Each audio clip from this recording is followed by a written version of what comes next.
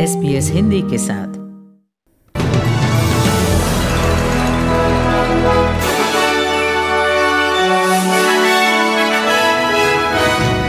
पेश है आज के मुख्य समाचार वैशाली जैन के साथ। क्वींस बर्थडे ऑनर्स विजेता का कहना, भेदभाव मिटाने के लिए करना होगा और काम। भारत में अभिनेता शक्ति कपूर के बेटे ड्रग्स मामले में लिए गए पुलिस हिरासत में। और वर्ल्ड कप प्लेऑफ में पेरू के खिलाफ मैच के लिए कमर कस रहा है सॉकरूज।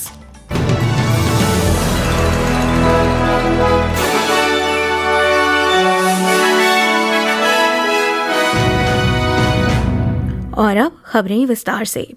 LGBTIQ+ अधिकार अभिवक्ता डॉक्टर शर्लीन रोज रॉबिन्सन का कहना है कि वे इस साल क्वीन के बर्थडे ऑनर्स पाने वाले 992 ऑस्ट्रेलियाई व्यक्तियों में से एक होने पर गौरवान्वित महसूस कर रही हैं। गवर्नर जनरल डेविड हर्ली का कहना था, ये सभी विजेता निस्वार्थ, श्रेष्ठ और सेवाभावी चरित्र के व्यक्ति हैं। राजुरी महिला युवॉन वेल्डन को न्यू साउथ वेल्स के इंडिजिनस समुदायों में अपनी सेवा और कार्य के लिए साल 2022 के क्वींस बर्थडे ऑनर से नवाजा गया है। कोरोना महामारी के दौरान उत्कृष्ट नेतृत्व को पहचानते हुए पूर्व मुख्य स्वास्थ्य अधिकारी ब्रेंडन मर्फी, क्वींसलैंड की पूर्व मुख्य स्वास्थ्य अधिकारी जूनेट यंग और न्यू साउथ वेल्स के पूर्व मुख्य स्वास्थ्य अधिकारी कैरी चैंट को भी ये सम्मान दिए गए हैं। दिवंगत शेन वॉन को ऑर्डर ऑफ ऑस्ट्रेलिया मेडल से नवाजा गया है। रिटायर्ड टेनिस दिग्गज Ash Barty, golfer Adam Scott, cricketer Doug Walters, skier Jakara Anthony और ऑस्ट्रेलिया महिला क्रिकेट कप्तान मेग लैनिंग सम्मान पाने वाले कुछ और खिलाड़ी हैं। डॉक्टर रॉबिन्सन ने SBS न्यूज से कहा कि उन्हें 2017 में समलैंगिक विवाह के कानून के समर्थन पर किए गए अपने कार्य पर गर्व है।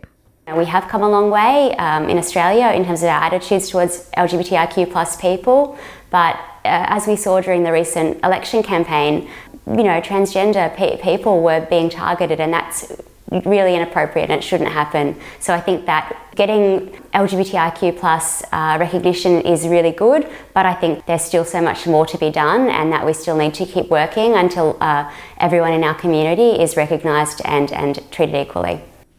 न्यू साउथ वेल्स के प्रीमियर डोमिनिक पेरोटे ने राज्य आपातकालीन सेवाओं के लिए $132.7 मिलियन की फंडिंग की घोषणा की है।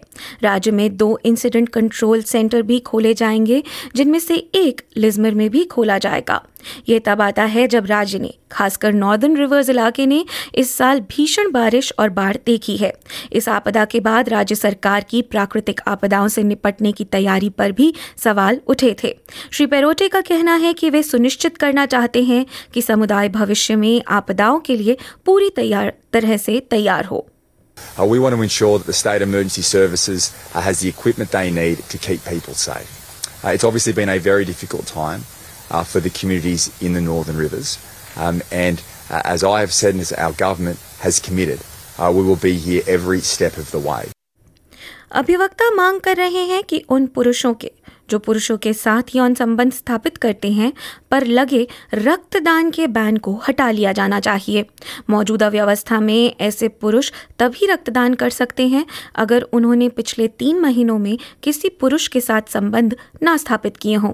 लेट अस गिव कैंपेन से थॉमस बुक्सरू कहते हैं कि ये नियम अब बेकार हो चुके हैं। So what we're calling for is for the way people are assessed for their eligibility to donate blood to be changed, and we'd like for that to change to something that's based on individuals and not just generic questions that are asked and that are blocking people where we feel their blood is perfectly safe. Modern slavery से विश्व भर में करीब 40 million और Australia में करीब 15,000 लोग प्रभावित हैं। ये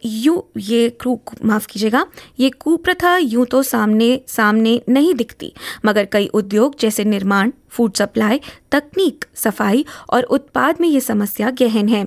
ऑस्ट्रेलिया में 15 जून को एक मॉडर्न स्लेवरी ऑनलाइन समिट होगा, जहां इस कुप्रथा से संबंधित सप्लाई चेन के खतरों, कानून और कानूनी व्यवस्था पर विचार किया जाएगा। Terry Bell TLB and Co lawyers के साथ वरिष्ठ वकील हैं। वे कहते हैं, Most people would think about human trafficking probably when they think about modern slavery, but there's no one set definition of it, but there's a whole host of different issues. So other things that constitute modern slavery are domestic servitude. So often people can be brought to a country such as Australia, for example, and with the promise of work, and then they have their passport taken away from them and are required to work long hours without pay. Corona महामारी ने Australia और पूरे विश्व में लोगों के निजी, सामाजिक और कार्य जीवन में बड़े बदलाव ला दिए हैं। यूनिवर्सिटी ऑफ वुलंगोंग द्वारा आयोजित एक वार्ता में दुनिया भर से विशेषज्ञ इसी विषय पर विचार विमर्श करने के लिए एकत्रित हो रहे हैं। सीमाबंदी, जिससे प्रशांत महासागर के देशों के कई लोग प्रभावित हुए, एजेंडा के केंद्र में रहेगी। मारिया बॉर्वनिक न्यूजीलैंड की मैसी यूनिवर्सिटी में सीनियर लेक्चरर हैं। वे कहती हैं कि किरीबाती में लगे प्रतिबंधों ने हजारों नाविकों को अधर में लटका दिया था। The long waiting time in transition has affected many of the men's mental health. Crew members have also expressed fear that once they return home, they may never be employed as international seafarers again, as the shipping companies who had facilitated the training and recruitment of Kiribati crew members for more than 50 years cancelled their contract in Kiribati on the 31st of December 2021. और अब अंतर्राष्ट्रीय समाचार।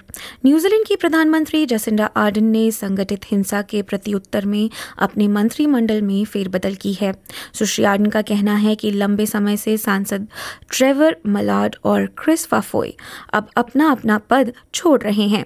Speaker Malad पहली बार 1984 में चुनाव जीते थे और अब यूरोप में एक कूटनीतिक पद पर जा रहे हैं, जबकि श्री फाफोय जस्टिस, इमिग्रेशन और ब्रॉडकास्टिंग पोर्टफोलियो को त्याग रहे हैं।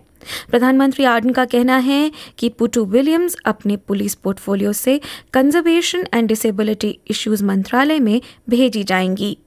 Porto and I share a view that at this time it's critical that our focus and time is on supporting the police, implementing our record investment in the front line, passing our further gun law reforms, and developing additional measures to deal with the current escalation in gang tensions and violence. That focus currently has been lost. Porto is a capable minister and retains my confidence. That's why she is still in cabinet. But change is required. और अब खबरें भारत से।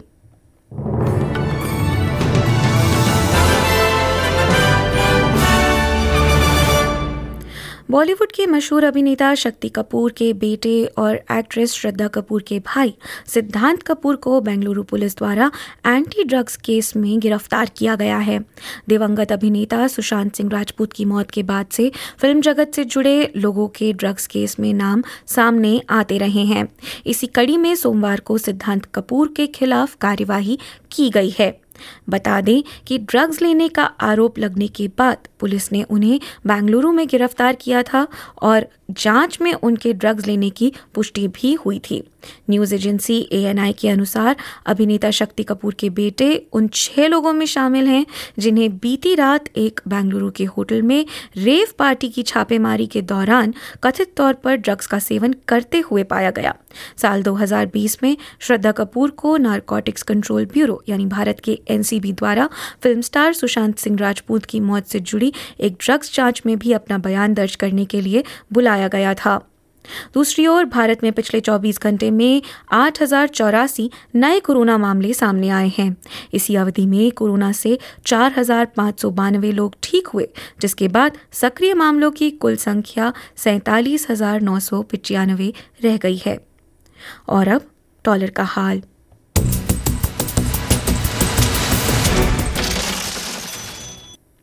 आज यानी सोमवार को ये खबर लिखे जाने तक एक ऑस्ट्रेलियाई डॉलर की भारतीय रुपयों में कीमत 55 रुपये 12 पैसे और एक अमरीकी डॉलर की तुलना में कीमत 70 सेंट्स रही। और अब खबरें खेल के मैदान से।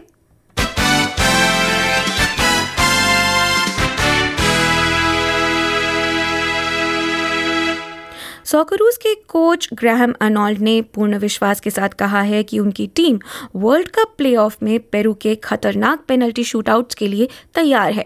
अगले 24 घंटों में ये साफ हो जाएगा कि ऑस्ट्रेलिया लगातार 5वें विश्व कप के लिए क्वालिफाई कर पाएगा या नहीं, या सोमवार को कतर में अपने दक्षिणी अमेरिकी प्रतिद्वंदी के हाथों इस साल के टूर्नामेंट से उन्हें बाहर होना पड़ेगा।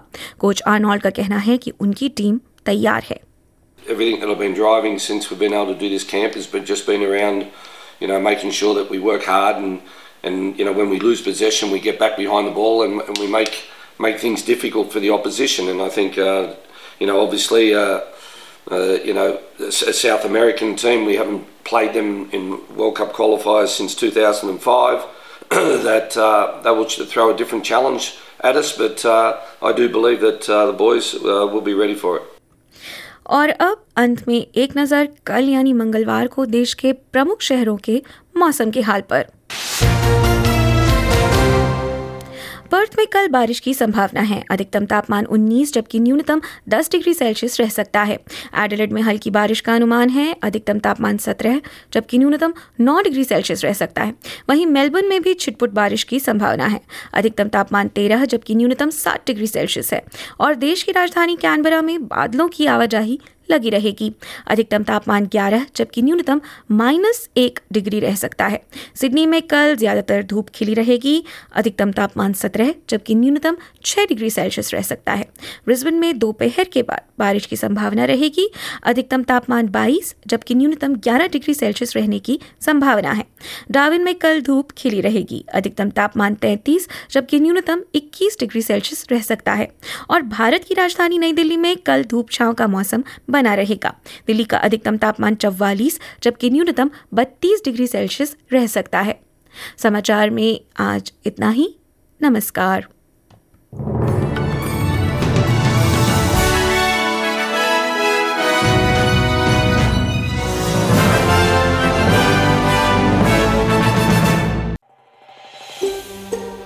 ऐसी ही और कहानियां सुनना चाहते हैं?